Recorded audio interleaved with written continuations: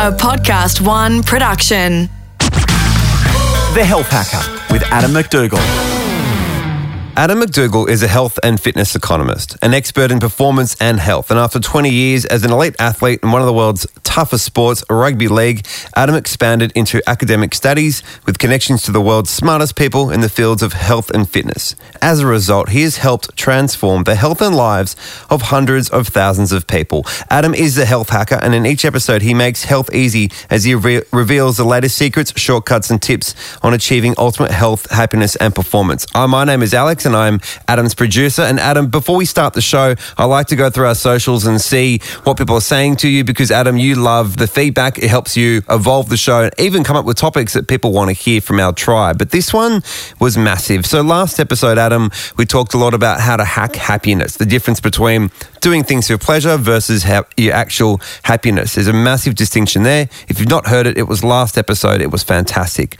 And Scott hit us up, and this is really emotional. And Adam, this is why you do this show. Hey, Adam, gotta say, I'm having a bit of a rough patch at the moment. Nothing dangerous, just struggling to look to the bright side of life for some reason. Your podcast came right at the right time for me, as it was really useful and quite interesting to hear the happiness-pleasure difference, which I didn't realise, and how to boost happiness generally. Time for me to man up and look internally rather than externally to get back on the path I know I want to be on. Thanks for the advice. Definitely the podcast I know will have the most influence on me. How does that make you feel, Adam? Oh, amazing. And look, it was really timely, this podcast as well, because I'll be totally honest.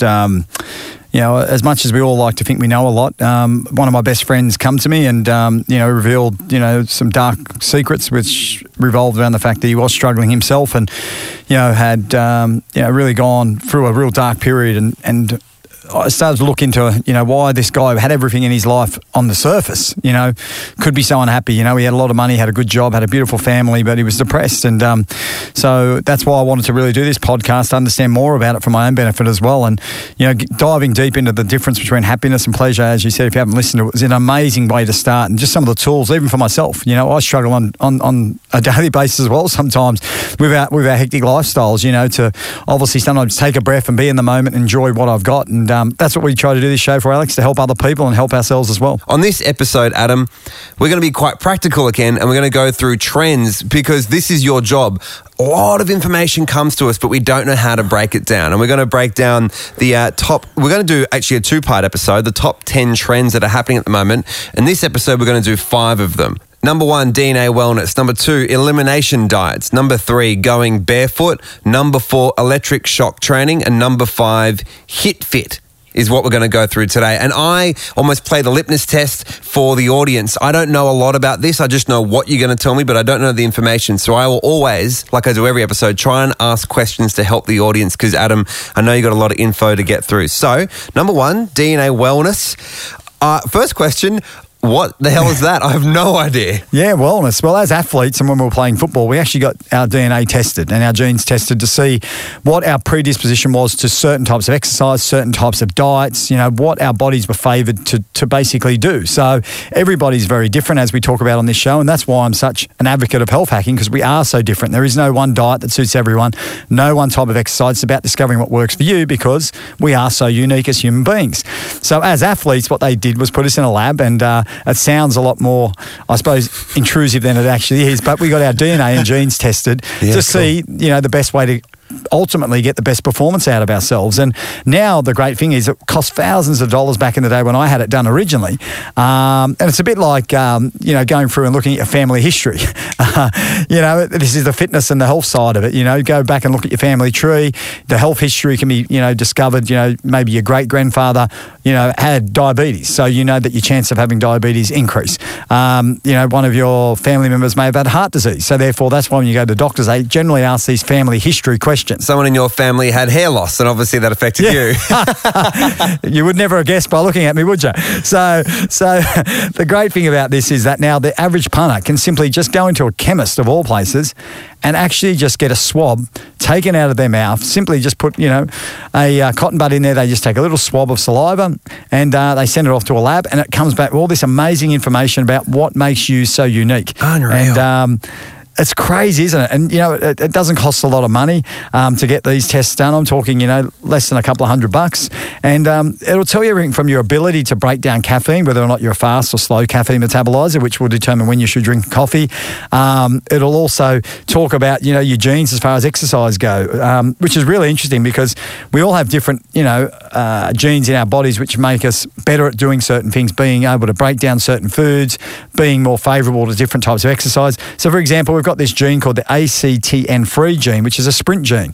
Now, if you're an explosive type of athlete, this is the sort of gene you want, rather than the gene that actually is more favoured towards slow twitch exercise, which is long endurance type of exercise. So what they used to do with us as athletes was they'd gene test us to see if we were actually genetically predisposed to being suited to that type of sport. So now as a punter, you can decide whether or not the type of exercise you're going to do actually suits your genetics. So rather than going for a long, slow run, you might have the genes which essentially favour you to do more explosive stuff, and that's why you like that sort of training, or you get better results. Diets are the same thing. When you look at the fat gene, the FTO gene it's called, or the obesity gene, this can tell you what type of diet you should be on as well. So if you've got an AA rating, it suggests that you likely convert fat straight into fat. So I know that the diets that are trending at the moment recommend having high doses of fat, such as the keto diet, which we're going to touch on today. For you, this would be the worst thing you could possibly do because your body doesn't have the ability to break down fat effectively. Where if you've got another type of gene rating, which is a TT, that shows you that having fat in your diet has little effect on your body. So it's so clever how you can just hack into basically what to do through getting one of these tests done. Your brand is malleable and you can be marketed this stuff. So does that mean that people are going to use DNA mapping against you to sell you products? Well, you've touched on something very interesting. In America, there's already been some huge cases where this stuff has been really questioned from a privacy point of view. Because insurance companies, think about health insurance companies, they would love this information. For them, it's about not getting claims made against them for surgeries and diseases. So, they're really worried about discrimination. And, employees and employers are very worried, or employees are more worried than the employers because they can use this information as well in the workforce to eliminate people from their jobs so they don't have to pay out claims with health-related issues, particularly in America.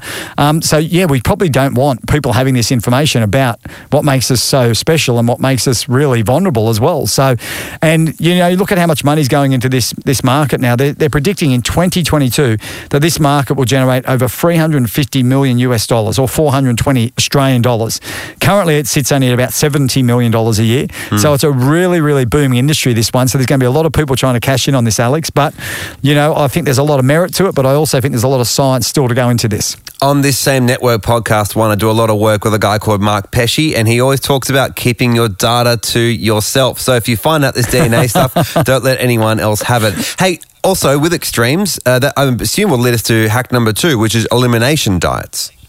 Exactly, mate. And, we all love elimination diets. We all want to feel like we belong to something. We spoke about it on previous podcasts. It's part of our DNA. Speaking of DNA, wanting to feel like we're part of a group. That's how we survived in years gone by. If we didn't be part of a group, we become dead. We become buried because, we couldn't survive on our own. So feeling like you can label yourself being a paleoist or being a vegetarian or being a CrossFitter, it makes us feel like we belong to something. And that's a good thing as far as, survival goes. But unfortunately, a lot of these groups are extreme. And that's the problem with a lot of elimination diets is that they demonise certain foods, which we now know as hackers is not always good for everybody. So once again this year there's going to be a lot of trends which vogue on elimination diets, and this year unfortunately the bad guy is meat. Thanks to a documentary which was released in America called What the Health. They've now proven that this documentary was fraudulent in many ways. And the other thing to be mindful of too, if you do watch a documentary like this or any of these type of scaremongering documentaries or get information about whether or not something's bad for you, is really take it in the context that it was built around. And when you look at a lot of these documentaries, they're made about America, Alex. So when you go to America, I remember I was there a couple of years ago and we were driving through the countryside from LA through to San Francisco. And we were driving past these huge things that looked like prisons. And there was no grass anywhere to be seen. And when I looked over, my wife said to me, "You see what they are?" And I said, "No, what are they?" She goes, "They're meat farms." So here they had these huge factories, warehouses, where they're actually making meat. So the cows and the cattle in these places, they were just housed in these concrete slab cells. Yeah. And I was sitting there just going, oh my God, like it's not like the meat that you eat in Australia where the cows are roaming out in the countryside eating the grass. So this documentary was basically formed in the context of a different type of supply chain around food, which is America. So when you have a look at gluten and you have a look at the wheat production as well, they use huge amounts of glyphosates, which is Roundup, which is pesticides. Right. So their food chain and the integrity of their food chain is so different to Australia. So before you start becoming a conspiracy theorist and worrying about, this documentary or what happens, around certain types of supply chain around foods, remember to put in the context of where you live. The great thing about where we live in Australia is our food at this stage, the supply chain has integrity. So don't stress about it. So a lot of people now jumping on the bandwagon of demonising meat, going vegetarian, which, I can understand some people have moral issues with animal cruelty and whatnot. But we now know that eliminating, meat and particularly, a lot of these things aren't good for us. So something that's very popular this year is flexitarianism, which essentially means having a couple of days where it's meatless Monday. And I think it's a good thing, Alex. Oh, yeah, that's moderation. Don't get enough vegetables. Good. Moderation. But the diet that's really come into vogue this year is the ketogenic diet. Right. And it's, once again, carbohydrates now are the bad guys. If you cast your mind back, you think we'd learn our lessons from history. Carbohydrates were the good guys and fat was the bad guy. So what did? We eliminated fat out of all the food. But the problem was when you take fat out of the food, it tasted like cardboard. So they put sugar in it to make it palatable. So all of a sudden our diets went from having a small amount of sugar comparatively to a huge amount of sugar because we took fat out. And what's happened? All of a sudden we have an epidemic of bad health, obesity, diabetes, because we've gone team extreme. So what do we do now? We flip the switch and we go the other extreme. All of a sudden now you've got all these paleoists or people that are on ketogenic diets guzzling down litres and litres of coconut oils, fats, thinking that, their diets should be made up of 90% fat, and they're eliminating a lot of food groups. Carbohydrates in particular, they're not eating any carbohydrates. They're eating 20 grams of carbohydrates a day, which is absolutely crazy. Now, you might ask yourself, what the hell is the ketogenic diet before I get too far down the track, Alex? And essentially, the ketogenic diet is one in which you restrict carbohydrates and you increase the fats, like we touched upon, and it forces your body into a state known as ketosis. Now, this is when the body uses fat instead of carbohydrates, Alex, as its primary source of fuel. So there's some great benefits in the short term about ketogenic diets. Yes, it can help with weight loss. It can help, reverse some of the effects of type 2 diabetes, chances of heart disease, and protect against some form of cancers, and even reverse some of the neurological, diseases, including Alzheimer's disease. But any diet that eliminates foods, I've got a problem with, Alex, I'll be honest with you. But restricting the amount of carbohydrates in our Western diet today is a great thing. Once again, like I said, what old is always new again. The ketogenic diet's been around since 1920. It was actually designed for patients with epilepsy, which is quite incredible, isn't it? So the reason that the ketogenic diet was actually created in the first place because of seizures with people with epilepsy, and they found that putting them on a high-fat diet actually reversed a lot of the side effects from epilepsy. So whilst it has some benefits, in small doses, it's very, very effective. But I can only talk from personal experience, and that's what I encourage everyone to do. Empower yourself and try these things. I tried the ketogenic diet for a number of months and different periods myself, and I'll tell you what, I was a cranky, miserable bastard. Look, don't get me wrong. Like I said, if you want to do what I call a reset diet, where we try to improve our insulin sensitivity, because like I touched upon, we are eating way too many carbohydrates. The average person in Australia eats about 400 to 450 grams of carbohydrates. Now, to put that into some context for you, a piece of bread's roughly got 20 grams of carbohydrates. But the problem with our diets now, Alex, is we get up in the morning and we eat like we're 12-year-old kids still. We have the cereals, we have the orange juices, we have the toast, and then before we know it, we're eating a muesli bar, we're having more bread again for lunch, we're having rices or pastas or pizzas for dinner, and all of a sudden, we're taking in more carbohydrates than an Ironman. So, and our bodies can't utilise all these carbohydrates, and they're starved of the nutrients that they need, which is why we're hungry in the first place, which are namely fats and proteins. And the interesting thing is, Alex, is that we don't necessarily need carbohydrates, and that's what the ketogenic diet plays on as well, is that fats are essential to our survival, as are proteins, because fats obviously make up the cell membranes in our bodies to help make up all our cells, and the proteins, well, obviously make up all the amino acids, which make up our hair, skin, nails, and other things in our bodies. So carbohydrates are the most preferred instant source of energy for our bodies and our brains, but they're not necessary. Fats can be converted, as can proteins, into energy for our brains and our bodies. So this is what produces ketones, when fats are converted into energy for our brains and our bodies. So it's really, really interesting that the ketogenic diet made me a miserable bastard because I could only have 20 grams of carbohydrates. So when you put that into context, you look at a couple of cups of vegetables or a piece of fruit, and all of a sudden you're over your limit. Right. So this diet stops you from eating things which are very important to our bodies, which are high in fibre, which we now know the benefits of how important fibre is in our diet, and we know the benefits of the vitamins and minerals we get out of fruit and vegetables. So it's about finding what works for you. I am concerned, as I said, it's a fad at the moment, the ketone diet. I believe that there's some great premise behind it. Like I said, reducing the amount of processed carbohydrates that we intake in our diet, tick. Big tick. Trying to eat foods that come from their natural food source, tick. Not eating things out of a pack. That's a fantastic way to start a healthy lifestyle. But it's about being balanced. And as I said, we spoke about genes earlier before, and we now know that if you've got certain types of genes, your body can't break down fats. And if you've got other medical conditions, if you're pregnant, for example, or you've got gastrointestinal issues, or you're somebody that's had kidney stone issues or heart disease or a diabetic, going on an extreme diet like this can actually cause a lot of health problems. So whatever you do before you go on an extreme diet, check with your medical professional first. And the other crazy thing that always comes off the back of this stuff, Alex, and I'm in this business, I manufacture food and I manufacture supplements, is the supplement craze. Right. Now, a lot of these things are created to make money for people. And that's the great thing. Unless something becomes demonized, you can't create a product to make money out of it. So that's what the fitness industry thrives off. We want a new fad. Why? Because all of a sudden we can make a supplement or we can make something to sell. So the ketogenic diets come along at a great time for people that manufacture sports supplements like myself, because we can make a product now. Guess what? I can make ketones. Right. Well, what are they? Exogenous ketones, which means you can eat shit. That's what they're telling you. Eat sugar, eat carbohydrates, take some of these salts, and guess what? You can reap the benefits of ketosis. Bullshit.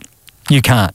Right. Now, there's a lot of popular ketone supplements out there, which maybe your friends or even your family members are trying to sell to you through these multi-level marketing companies. And unfortunately, that's one of the big things that's driving this big craze at the moment is the economics behind it. You've got these multi-level marketing people out there trying to sell you ketone supplements, Alex. Now, a lot of research has gone into these things and they don't make you burn fat. So you've got to be careful when you go on a high-fat diet as well, because of the amount of energy you're taking. For every gram of fat, you have 9 calories.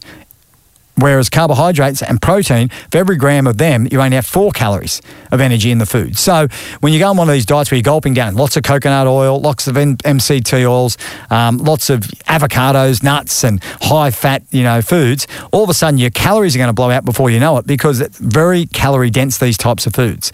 So it's about making sure that if you go on one of these diets as well, that you realise just how much energy is in the food you're eating. So getting rid of processed carbohydrates is a good thing because you don't want to have too many carbs in your body, so your body can just naturally burn its energy as it is. So I want a practical tip from you, Adam. What do we eat? Moderation. I know it's a boring message, but it's a great message that's getting out there now that we don't want to overeat carbohydrates, and fats aren't bad. It's brilliant. That's all I care about now, is the fact that we seem to be going from one stupid mistake to another with extremism, So in 10 years' time, I just worry that they're going to turn around and say, oh, look at all these side effects of eating all these ridiculous amounts of fat. Fats are good. As I said, we need fat in our diet, but it's about balance. And we're now learning that the most important gateway to health is our guts. Now, when you're going on a diet, like a ketone-based diet, and you're eliminating the most important thing for our gut health, which is fibre, all of a sudden, what are the problems with this diet long-term for people that aren't eating enough fibre in their diet, aren't giving their gut microbiome enough diversity to thrive and to be healthy? And we've spoken about it in past episodes when we dived into gut health, that this is the key to a good diet, is diversity, moderation, making sure that your body's getting everything it needs. There's so much nutritional value in so many different types of foods. I applaud everybody to get out there and eat lots of diversity in their diet and making sure you've got balance, having protein in your diet, but not going team extreme. You're not a bodybuilder. You don't need to eat huge amounts of protein so you look like you've been stung by 1,000 bees. You don't need to eat as many carbohydrates as an Ironman or a triathlete or an extreme athlete. You don't need to eat huge amounts of fat like some Eskimo. So it's about finding that balance, that middle road, and that's the most sensible approach, and it's the most healthy one as well. Just answer me this. I just want to know, can I eat bread or not? Or is bread processed, or am I better off just having rice and don't worry about bread? Look, bread's a convenient thing for people, and I'm not going to sit here and demonise bread. Unless you're a celiac or unless you feel personally that you have gluten overload sensitivity, which I call it, rather than gluten insensitivity. 1% of people are allergic truly to gluten, and like I touched upon earlier, in America the gluten over there is so different to the stuff here in Australia. It's been bastardised by pesticides, so hence it will cause a lot of gut issues. But tiny amounts of gluten in the diet aren't a bad thing. It's the amount of gluten that we're getting, unfortunately, that is causing the problems for us. So having a piece of bread here and now, Alex, isn't going to hurt you. But I focus more on not eliminating stuff, but what do you put on your plate? So rather than maybe worrying about eating bread, making sure that first of all you're getting the vitamins and minerals from things like fruits and vegetables first. More with The Health Hacker right after this. The Health Hacker with Adam McDougall. Let's move on to hack number 3, hacking into the top fitness trends that are making the rounds at the moment. And this one is going barefoot. Now, I love this trend, and I'm so happy now that, all of a sudden it's becoming vogue because, I go for a walk every single morning, Alex, and, I'll hack into some of the little benefits of why I walk every morning with no shoes on. So I go for a walk down the street and I get people just staring at me like I'm a homeless person. They see me with no shoes on. They're going, look at this weirdo. And a good mate of mine, Brad Fittler, the New South Wales Rugby League coach, also loves going barefoot and a thing called grounding, which we're going to touch upon. And I used to warm up before a game of football in front of 80,000, 100,000 people at times with no shoes on. And I could just, see the other players from other teams who would play representative all-star games come in and look at me and go, what's this weirdo warming up with no shoes on?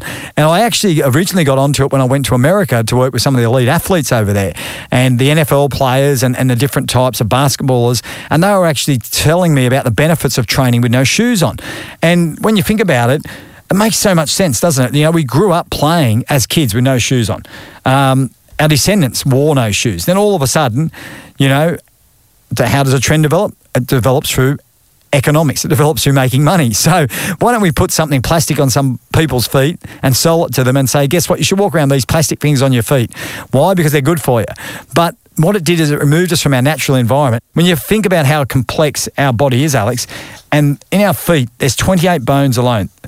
There's 30 joints and over 100 muscles, tendons and ligaments. So we now know that the body doesn't work in isolation, and any decrease or change in the environment of the foot is obviously going to have a big impact, not just on your feet, but your whole body's chain. So we've gone from wearing no shoes to all of a sudden being thrust into this environment where we've got these clumpy plastic clunky things on our feet, and all of a sudden we can't feel the ground underneath us. All of a sudden certain structures in our bodies are being forced to change. The arches of our feet, certain muscles are becoming weak and thimble. So all of a sudden that then affects the rest of our body, whether it's our lower backs, it's our knees, our hips.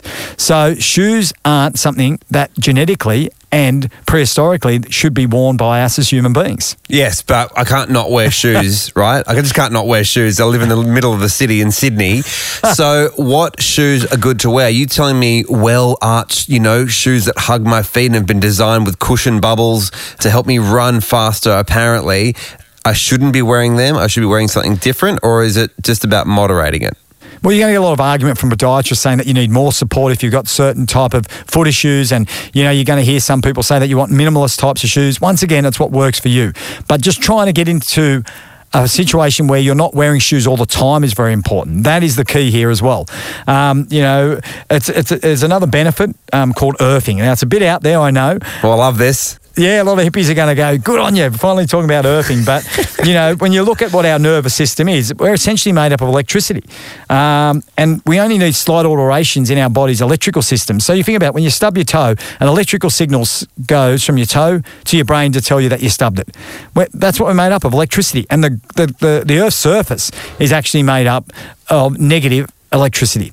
But unfortunately, in our environment today, we're overridden with positive electrical stimulus, everything from mobile phones to, TVs, anything in our environment puts off a positive charge. So all of a sudden, we're not getting that neutralisation anymore through negative charge, which come from the Earth's surface.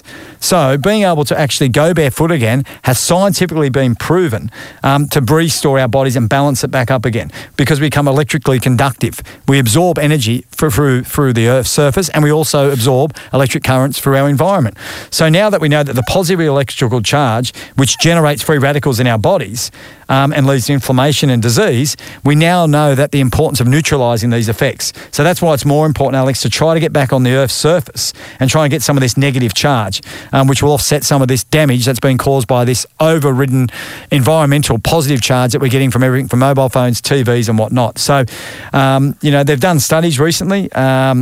And a professor at the University of New England actually said that he found that with a randomised control study, which is very important when we talk about studies, scientific studies, a controlled study is very important, Alex, because you can control the environment that these subjects are giving you the feedback about the research. So This was a really legit study, and it suggested that by earthing, that you actually get huge benefits such as reducing blood pressure, an increase in the immune system, and it also has an anti-inflammatory effect.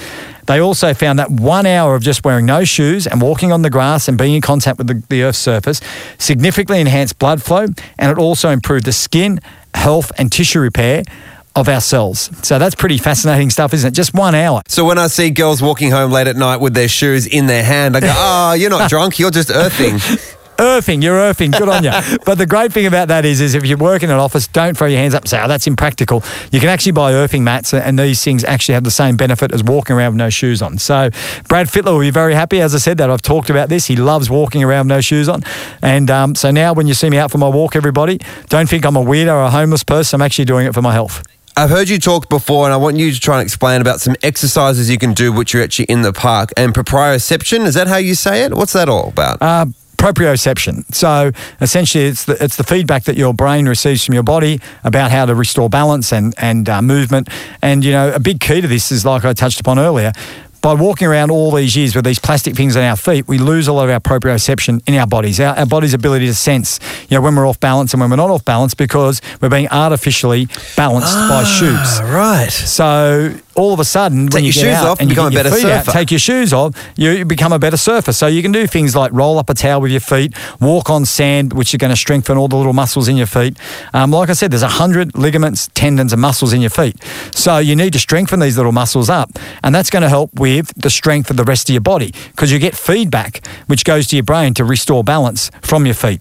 And how much force you can apply when you run is determined by how much force you can apply through your feet. So when you stand up on a surfboard, like you said before, how well can your feet grip the surfboard is going to determine how well you turn. So it all starts and ends with your feet, a lot of people will say. So you want to increase your proprioception, and this will increase everything. As you age in particular, most people die as they age through falls. So we lose strength as we get older. And once again, we lose proprioception because we lose connection with our feet. So just take your shoes off and stand on one foot, and then compare it to when you got your shoes on. You're half as good, I can tell you now. So doing little drills where you stand with no shoes on, shut your eyes and try and touch, your finger to your nose. Put your hands above your head. And, just doing these little things like that will really improve your balance. And proprioception, and an increase in proprioception has been found to increase longevity as well, Alex. So there's a little hack for you. I love this. All right, so what we've had so far is DNA wellness, elimination diets, and then going barefoot. And not only will it sort of help you reduce your positive charge from all the electricity that's in the world and Wi-Fi and everything running through your body that's going to go back into the earth, you also can improve your balance, which is a great thing. All right, Adam, hack number 4 in part 1 of the top 10 health and fitness trends that we're going to go through in this 2-part series. Trend number 4 is electric shock training. Is this...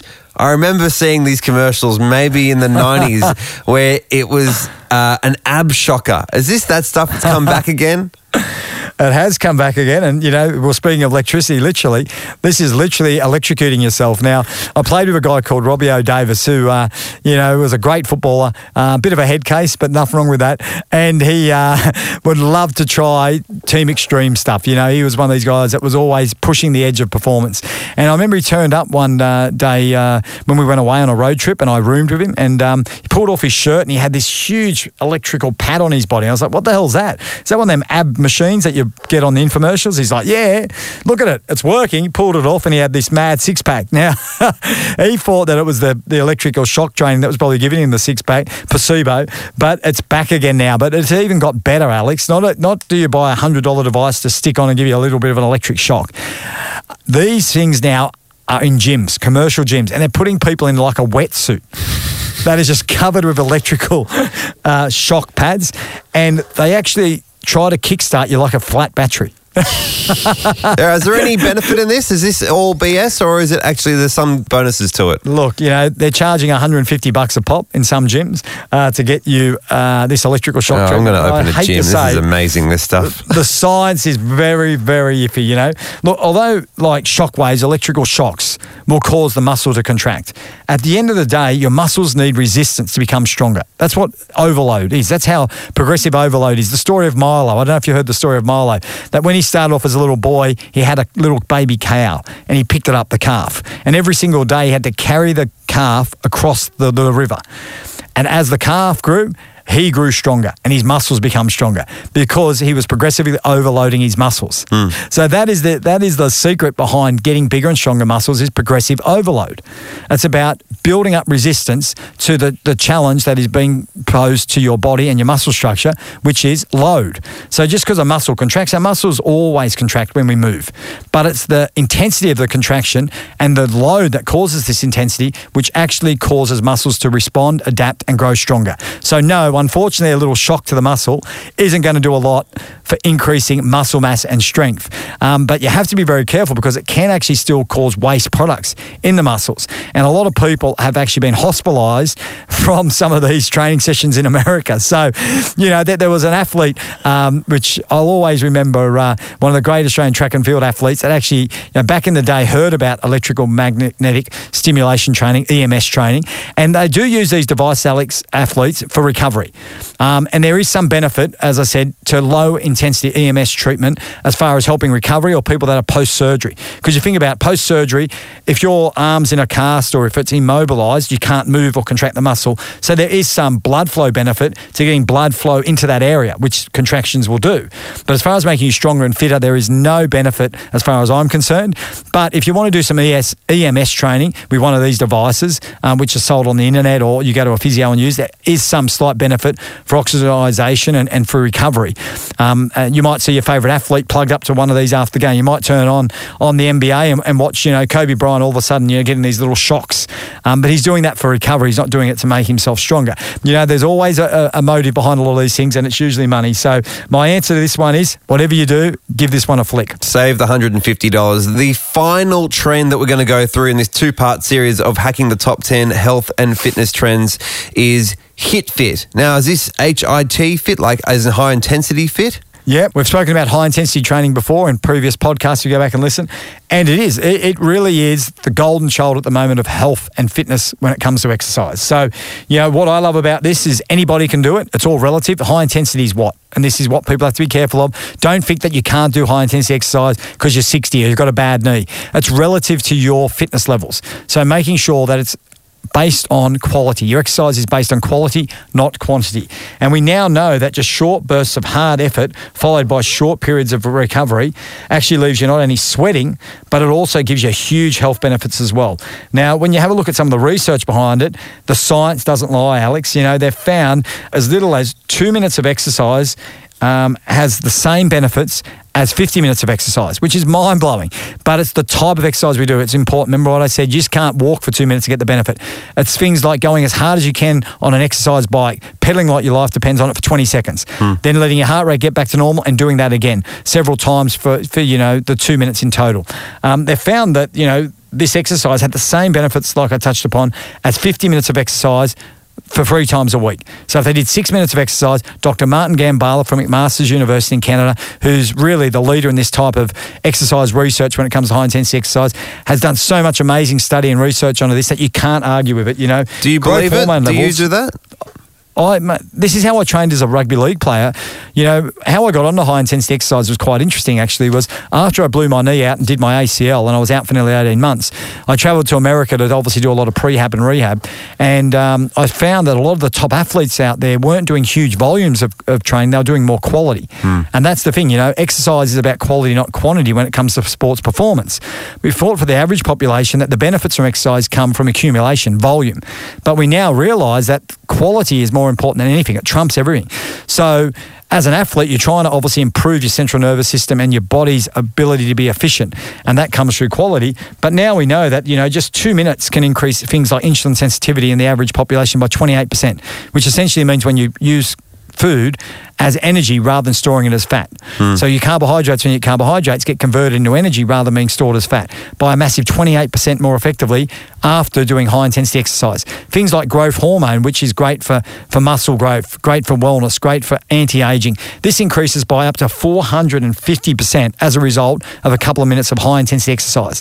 These stats are just mind-blowing. And I can only speak from personal experience. Like I said, as an athlete, after I did my knee, I couldn't do a lot of high-volume training because my knee would blow up and get very sore. And the other great thing about this type of exercise is you don't need a gym, you don't need any equipment. You can just run on the spot. You can shadow box. You can skip. You can jump up and down on a trampoline. You can swim as fast as you possibly can for a short period of time. You can use the natural environment that you've got, the hotel room, the office. So this exercise is free. It's available to everybody. And we now know it's 9 times more effective at burning fat because of a thing called EPOC, excessive post-oxygen consumption, which essentially means it's the afterburn effect from training that we're trying to get to help us burn fat, which means when you exercise, you go for a slow, long run or a jog or a walk. Essentially, within 20 to 30 minutes after exercise, your body returns to its normal state. But when you've pushed it to the extreme with high-intensity training, it's trying to play catch-up. It's producing all these hormones, enzymes. Your body's then trying to recover from this high-intensity exercise, so the metabolism is ramped up for 24 to 48 hours afterwards. So you keep burning calories at a higher intensity and a higher rate as a result of this short, sharp training. So it's really exciting, Alex, that anybody can get fit just in a couple of minutes every single day. But we have to be very careful. It's all about dose. So just because a couple of minutes of high-intensity exercise is good for you doesn't mean doing 20, 30 or 40 minutes of this is good for you. I love some of these high-intensity types of training, and I love group training. I'll go out now and say F45. I love the community-ness around it. But I do worry with some people that doing these forms of high-intensity exercise for 45 minutes to an hour, if they don't know what they're doing, can be very dangerous. It's like CrossFit. I like CrossFit in small doses. I like the methodology around CrossFit about community and using weights and high-intensity training.